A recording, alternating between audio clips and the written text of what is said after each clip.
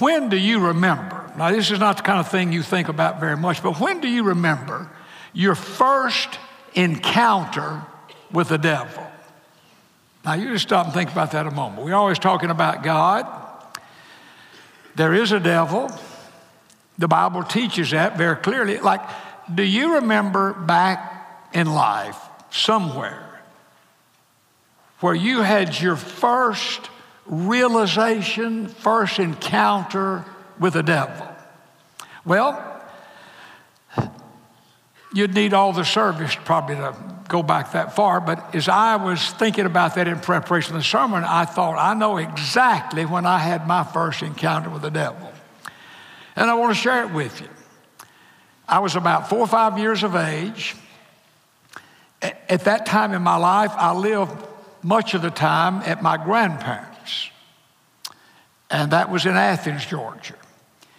And they had a big, what you would call southern home. And they had the kitchen. And right off from the kitchen, there was another room called a pantry. Now, many of you have a pantry in your house, but not many would have a pantry like they had in those days. Like this was an actual room. And so if my grandmother's in the kitchen and she wants to go get some things that she needs to prepare meals, she would kind of walk out of the kitchen and you'd walk in this little hallway and here was a door. And if you opened the door, there was a room. And that was called the pantry. And it's the only thing that I remember my grandmother telling me as a boy, 4 or 5 years old, that I could not do. She said to me, she called me Charles Jr. because my dad was Charles Sr. She said, Charles Jr., you're never, ever, ever to go into the pantry. Now, I'm 4 or 5 years of age. Now, that's like throwing raw meat to a dog. She said, now, if you open the door of the pantry, the devil is in that room. And he will get you. She put not the fear of God in me, she put the fear of the devil in me. Well, you know, that frightened me in a way. And I always wanted to check that out. But my grandmother stayed in the kitchen a lot.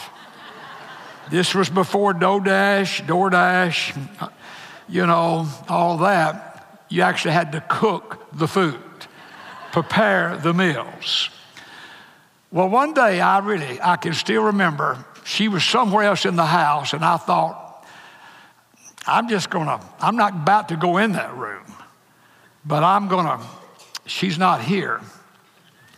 I'm going to just kind of crack the door and see what the deal is on the other side of that door. And as I'm telling the story, I can still remember the feeling I had.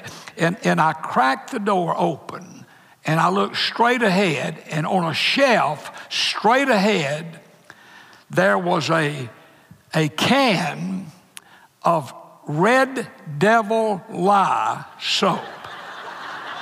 And on the front of that can, there was a picture of the devil. And he had horns, and he had a pitchfork.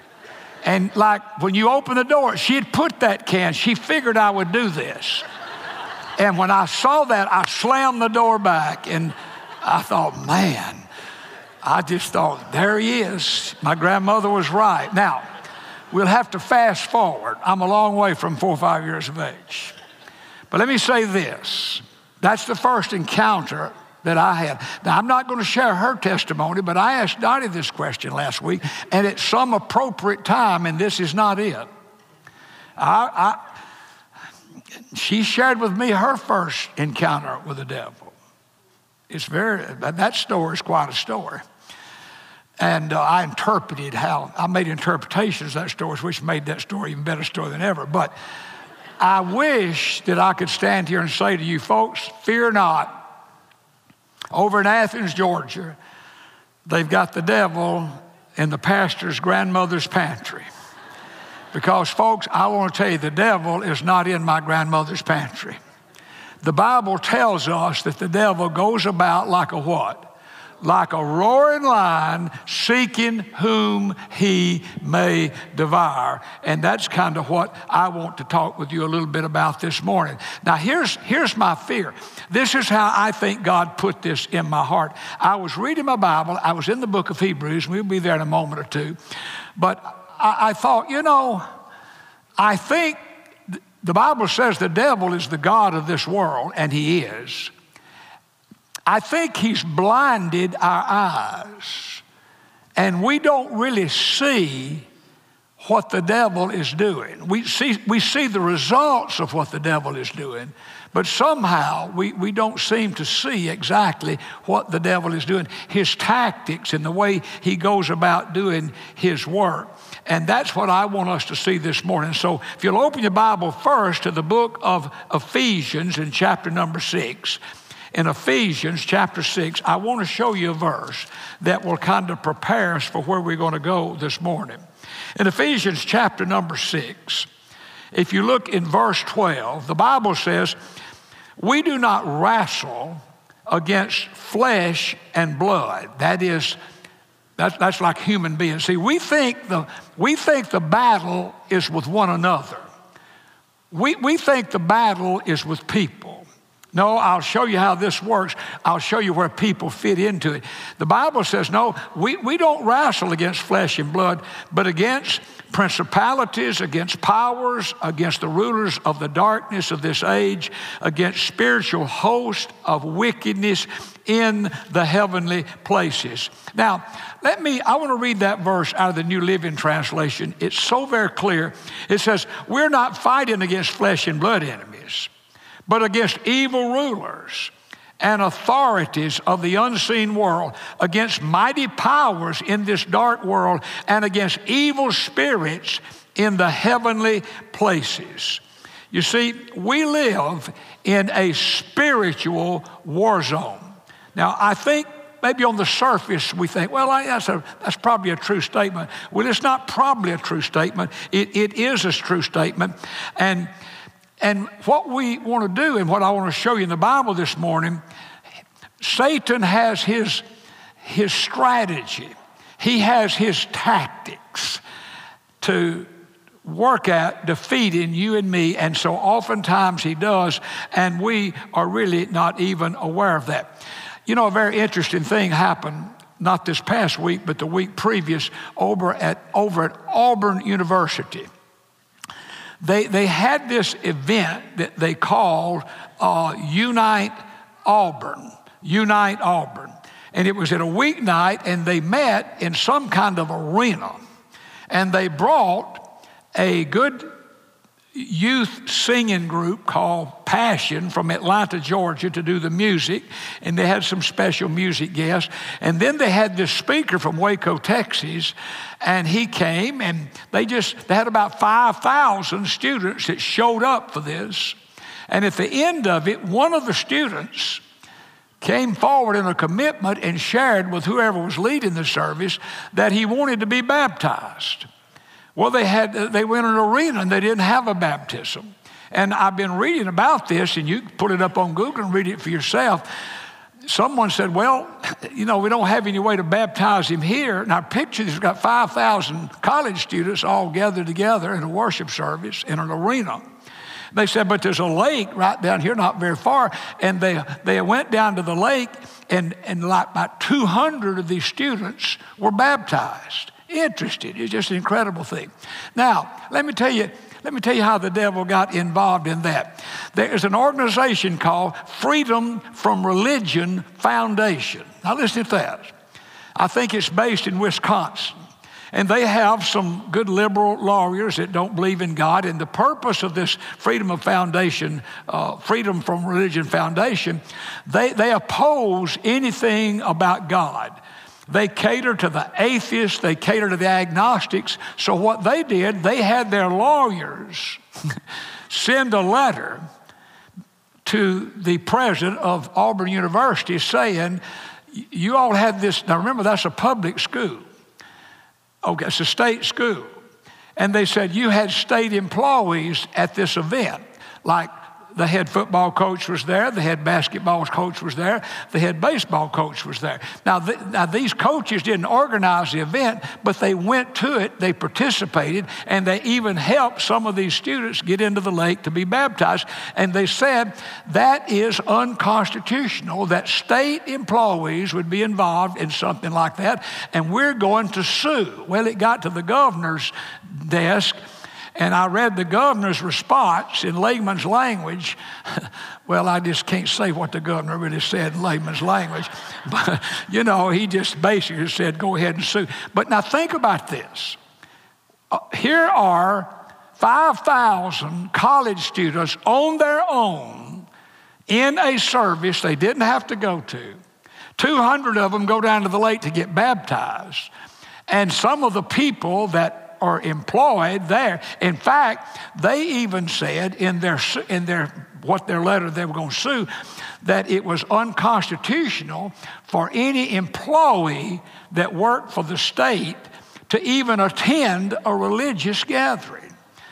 Well, folks, what we do, and it goes all the way back to Madalyn Murray O'Hair. We just find us some liberal people, and we find us some lawyers, and we get intimidated by all that, and it's like we just kind of fold our tent and give up instead of saying, look, we see what's really happening. What's really happening is what I'm going to show you in the Bible. God, the devil, uses people to accomplish his purpose in what is taking place in life. Now, here's where this gets to you and to me. Listen carefully. When you try to live a godly life, you try to do what the Bible teaches. If God tells you to do something by faith, you say, this may not make sense, but this is what I think God's told me to do. And you're going to step out in faith to do that. There are always going to be people that will almost stand back and sneer at you. They'll stand back and almost make fun of you. They may not do it in your presence, but when you're in their presence, the pressure that you feel because you've not conformed to the ways of the world that violate what the Word of God teaches, you feel like you are on display. Now, with that little background, I want you to turn over in your Bible to the book of Hebrews in chapter number 10. I want to show you how the writer of the Hebrews explained this to the Jewish believers who were experiencing this very same thing. I'm saying to you that in this world and where we live, it's not easy to be a Christian. It's really not. And it's not because of the very things I'm going to show you in God's Word this morning. Now, in Hebrews chapter 10, in verse 33, here's what the writer to the Jewish believers had to say to them, and it applies to us. He says, while you were made spectacle. Now, if you'd underline in your Bible that word spectacle. Now, different translations translate that in different ways. Some of the newer translations say, while you're being exposed. If you have the old King James, it says, gaze in stock, or gaze in stock. But the New King James says, while you were made a spectacle. That word comes from the Hebrew word theatron, and it's where we get our word theater. And what the writer to the Jewish believers is saying, and how it applies to us, he's saying, look, while you all are trying to live a Christian life. I mean, these people had placed their faith and trust in Jesus, but they're having all kind of opposition to that. He said, while you're doing that, it's like a person in a theater. The spectators are out watching, and you're up on the platform in the theater, and you're kind of on display. And he said, that's exactly how you feel. You feel like you are on display. And because of that, you're trying to live a godly life, and you're going to find people that are not living a godly life, and they're going to oppose what you're trying to do. It's almost like they're going to stand back and say, when it doesn't work out for you, I told you so. That is the idea. This is where we are. As believers, we are on display. As we go through life, and we live out in the world, and others know we're believers, they watch how we act, they watch how we react, they watch what we do, they watch what we say, they listen, they pay attention. And when we don't laugh at some of the stuff they say that is unbecoming of a Christian, or we don't kind of join in and go the way of the crowd, we become like on display, and we begin to feel that, and Satan really jumps on that and does in a wonderful way for him what he does. And, the Bible says, I love that verse in Peter. It says, you are a chosen generation, a royal priesthood, a holy nation, a peculiar people. That's the old King James. A peculiar people. Now, I know we don't like to think of ourselves as being peculiar, but I'll tell you what, the way the world's going, if we're trying to live for God, we're going to be a peculiar people. We're not going to be like that. And Satan, he jumps in and he does what he does. Now, in Hebrews chapter 10, in verse 33, look, it says, while you were made spectacle, theatron, how? By reproaches and tribulations. I wish you'd underline the word first, reproaches.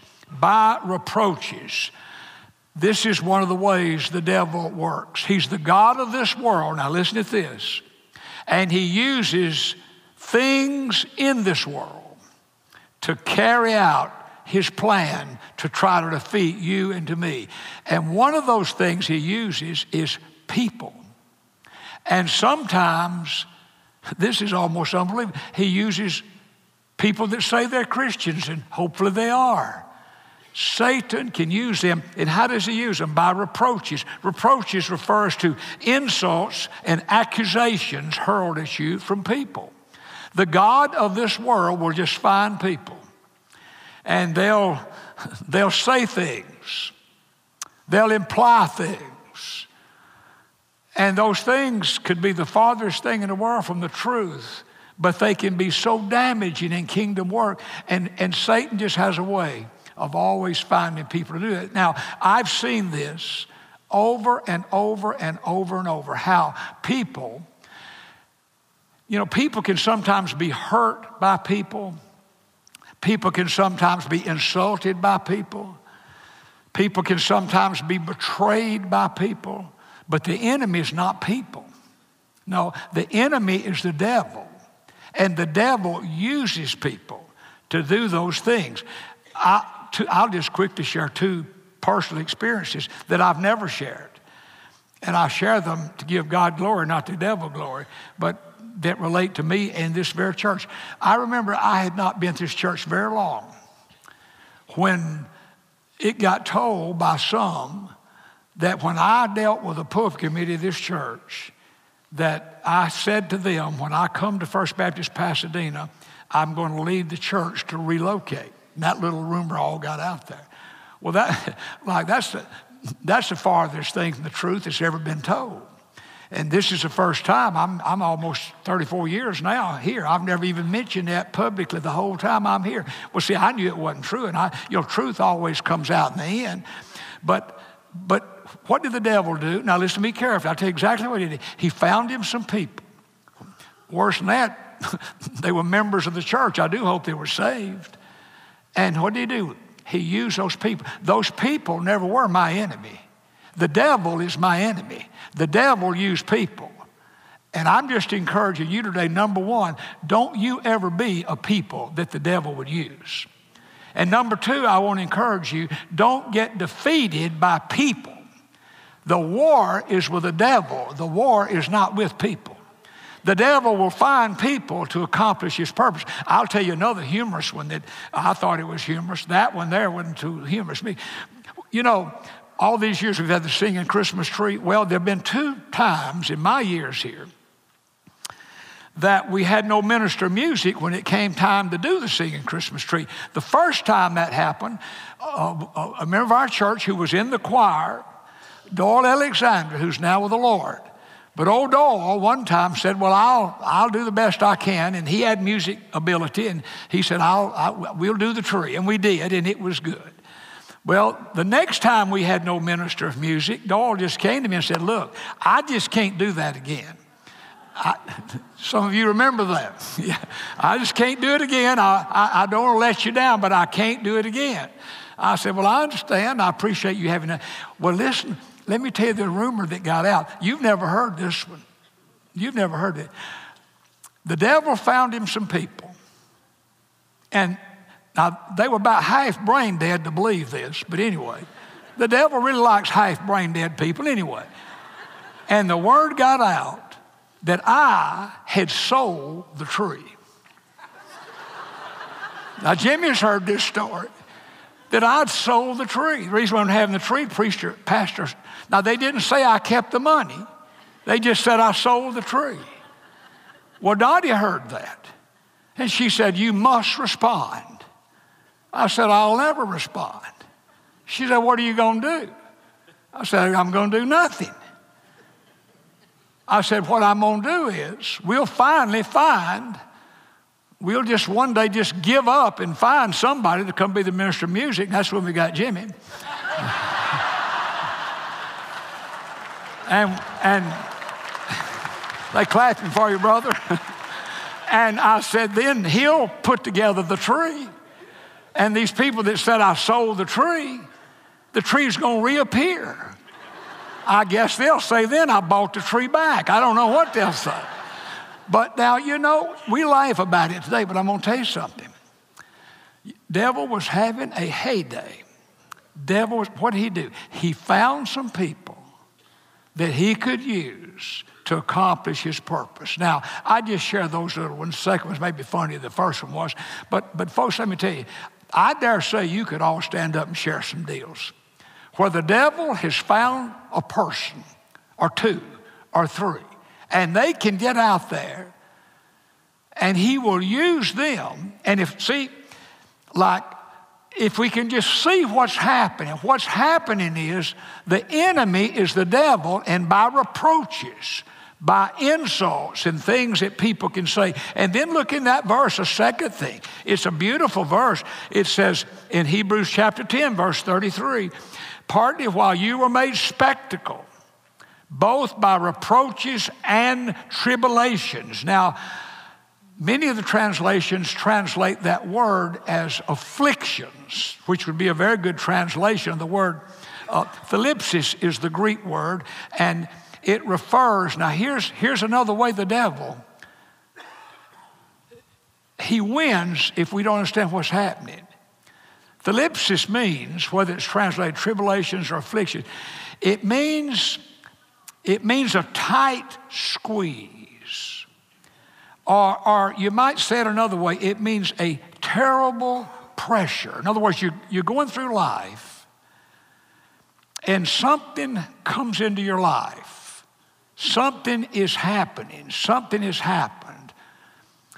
And at this particular time, you just feel like you're being kind of squeezed in. You feel like there's just this pressure on your life. You call it whatever you want to. It's a real feeling. I've experienced this feeling. I understand exactly what's happening.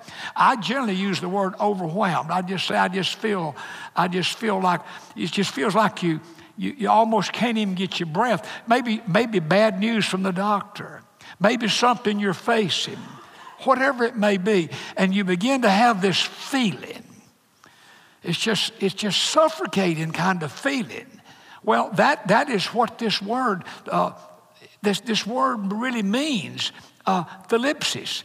It refers to that, and the devil uses real things that we go through in life. I mean, they happen. They're not what we wanted to happen. They're heartbreaking. And they themselves are bad enough, but then what he does, he begins to have these thoughts go through our mind. And the next thing you know, we're just almost shut down. We're almost paralyzed. I mean, what we're going through is bad enough and hard enough without the devil getting involved. But he takes things. So many times the devil uses verbal things from people. Other times he uses things that happen. and I could illustrate, and time won't permit, but you could illustrate and don't need me to illustrate things like in our own life that have happened that just, I thought, man. And the next thing you know, you just begin to feel like you're just going to shut out. Well, it's the devil at work. And if we just would understand that, he uses circumstances, he uses responsibilities, he uses the pace of life that we have. The devil just takes all these real life things, and if we try to handle them in our flesh, if we try to handle them on our own, we're going to lose probably every single time. But bless God, the Bible teaches us how not to let that happen. And I wish you'd take your bulletin. I want to give you 3 words. There is a solution. I'm saying to you, we are blinded to what the devil is doing. Like those students over at Auburn, if that leadership of that university, and I guess the governor, had said, we don't want to have a lawsuit, so what we're going to do, we're just going to fold up our tent and tell the students, you can't do anything like that. Now, we can't plan it. I understand that. But folks, as Christians, we have a right to go out in the field and worship God. Can I have an amen to that?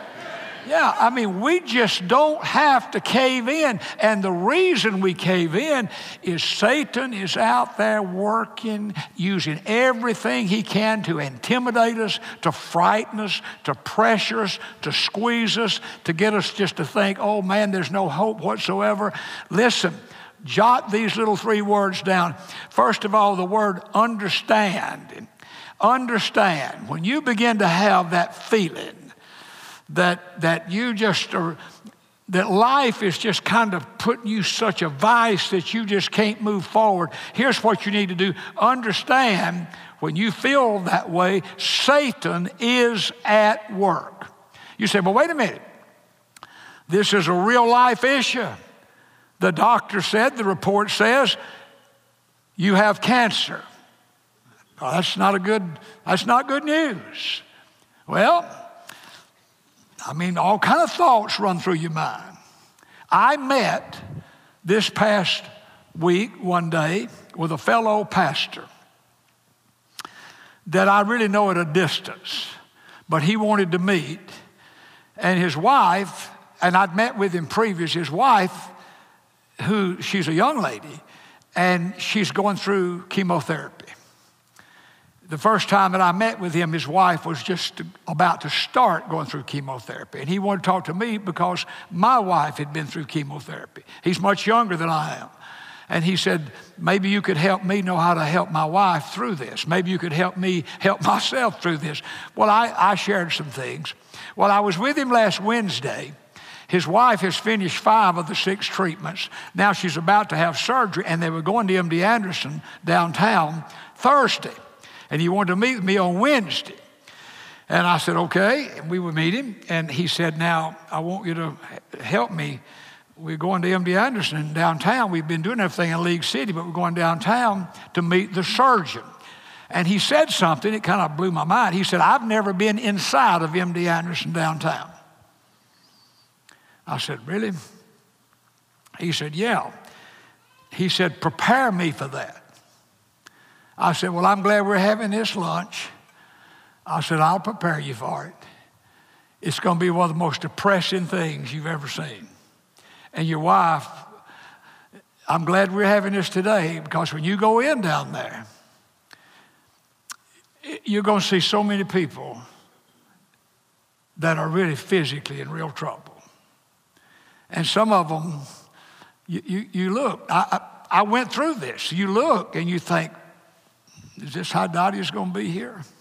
I said, now you got to remember, like, some of these people were bad before they started down there, but many of them make it. Many of them get well. Dottie did.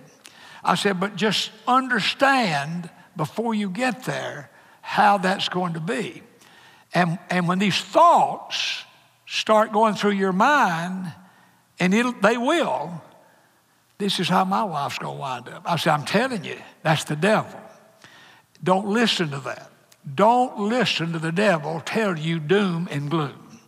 Anytime you go into a hospital, everybody, think of this. Everybody in MD Anderson, if you ever looked how big all those buildings are downtown, everybody has cancer.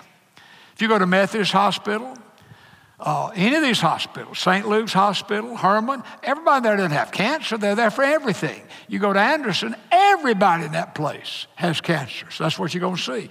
Don't listen to those ungodly thoughts. The devil will try to beat you on that. And I'm saying to you, understand, when you feel that coming, that's the work of the devil. Number 2, memorize. I wish you'd write this down. Memorize 2 Timothy chapter 1, verse 7. Memorize it. God has not given us a spirit of fear, but of power and love and a sound mind. What I'm saying to you is, when you have this spirit of fear come on you, fear comes from where? The devil. Fear doesn't come from God. And we all experience that. From time to time we go through things and you just have a feeling of fear. All right? Remember this verse in Timothy, 2 Timothy chapter 1, verse 7. God's not given us a spirit of fear. So where does it come from? It comes from the devil. The devil gives fear, and that's how he works. And then remember, now here's a big one, and you need to get this verse down, 1 John chapter 4, verse 4. Easy to remember, 1 John 4, 4. Greater is he that is in me than he that is in what? Folks, listen, if you are a Christian, the Holy Spirit lives inside of you. And the Holy Spirit inside of you is greater and more powerful than the devil who's working around you. And just remember that. And it's where we live. We're blinded to what Satan is doing. And we think, oh, the problem is this person. The problem is that person. No, God uses people. But people are not the enemy. The enemy is the devil. And if we just remember as believers, we have the Holy Spirit of God in us. And you say, well, what do I do when I'm feeling that pressure and I feel squeezed and I just feel like the sky's falling? Ask God to help you. Just say, dear God, the Holy Spirit lives in me. And right now, I'm just going through one of these, call it whatever you want to call it. I have a friend in another city in the state that used to say, I'm having a sinking spell. I thought that was as good way to say it as I've ever heard. I'm having a sinking spell. You just remember, you may be having a sinking spell, but the Holy Spirit who lives in you is not having a sinking spell. Let him be your strength. Now listen carefully. If you say, well, Pastor, it's right in the verse, I see it, and I do, things happen in my life, and, I try to positive think my way out of it. Well, I'm telling you, we need to be positive thinkers, but we need something more than positive thinkers. We need Jesus. We need the Holy Spirit in us. And we need to understand the devil is out there with his tactics, and he's using people, and he uses things. The things may not be evil at all, but what he does with them, he puts all this stuff in our mind, and the next thing you know, he shuts us down. He shuts us down. Now, if you say, well, you know what? I'm just not sure 100% that I have God living in me. Well, this morning I'm going to, in a moment, lead in a prayer. And I'm saying to you this morning, you need God living in you. You need the Holy Spirit in you. You and I, we are no match for the devil. But we have living in us one who is victory over the devil. And if today you say, I want him in me, I want you to bow, every head in this room, our heads bowed and hearts open to the Lord. Today, if you say, Pastor, what you've shown us and what you said makes sense, but I'm not sure I have God living in me. I believe in God.